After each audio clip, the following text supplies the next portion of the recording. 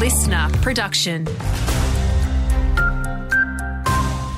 Hey there, Alex Stellianos with your Outback Queensland local news. The state government wants Queensland to be the vaccine capital of Australia, and this Friday will host a vaccine summit to drive future reform. Only around 30% of us get the jab against influenza each year, yet more than 90% of Queenslanders who caught the flu during this year's season were not vaccinated. Patients, pharmacists and clinicians will be discussing how to boost vax rates, areas of future vaccination expansion, and how to combat vaccine fatigue post-pandemic. Mount Isa City Council says it's focused on increasing the number of local swim programs as well as staff trained to run them. It comes after a spike in public pool use and the state government's Swim Smart program being launched to provide local kids greater access to lessons. Mayor Danielle Slade says a lack of courses has led to less people accredited to run lessons or act as lifeguards. But we do want to see more training for Learn to Swim and to upskill people so they can train for Up to Swim, or even if it's for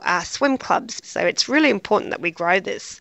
More interactions between school students is just one of the benefits of a phone ban, according to Mount Isa's Spinifex College. The college implemented a ban at the start of Term 4, ahead of the Queensland Government's statewide phone ban coming into effect next year. Spinifex College principal Rob Slater says he's pleased with the results. Key element for me is making sure that the kids can make lifelong memories out of schooling. I'm getting quite long in the tooth. I'm an older bloke, and I still remember some of the, fantastic things that happened during my schooling. And I really want that for the kids at Spinifex as well.